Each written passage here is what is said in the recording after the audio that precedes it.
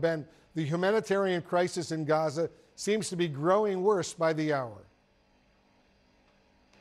Well, in fact, Wolf, the UN is describing it as dire, and I think the UN is rather understating the case. It sounds, by all accounts, that it's catastrophic, in addition to the fact that the death toll in Gaza has now exceeded 1,500. The health system, by all accounts, and according to the Palestinian Health Ministry, is in a state of collapse.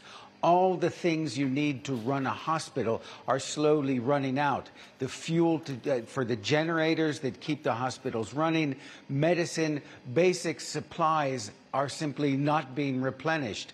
And therefore, we're seeing that, for instance, in hospitals all around Gaza, many of the injured are simply put on the floor in the corridors. There are no beds left.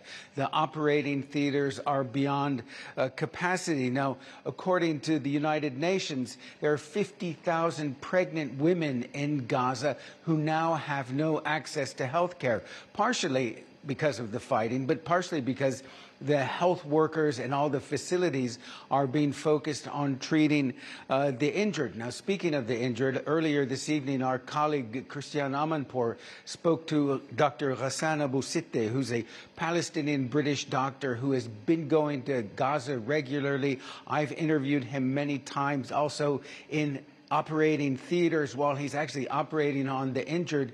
And he says that among the wounded, 30 to 40% of them are children. And certainly there is a sense in Gaza that at this point, people feel that the ordinary civilians, they are simply being abandoned.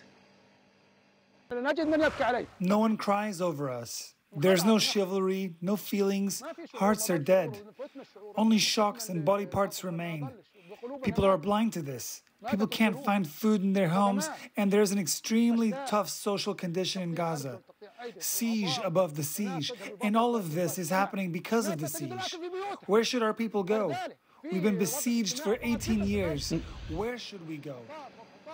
And of course, where can they go? They cannot go anywhere. The border to Egypt is closed. They can't go into Israel. The United States and other European powers are trying to figure out some sort of humanitarian corridor so Palestinian civilians who can get out of Gaza. But at this point, no progress on that front.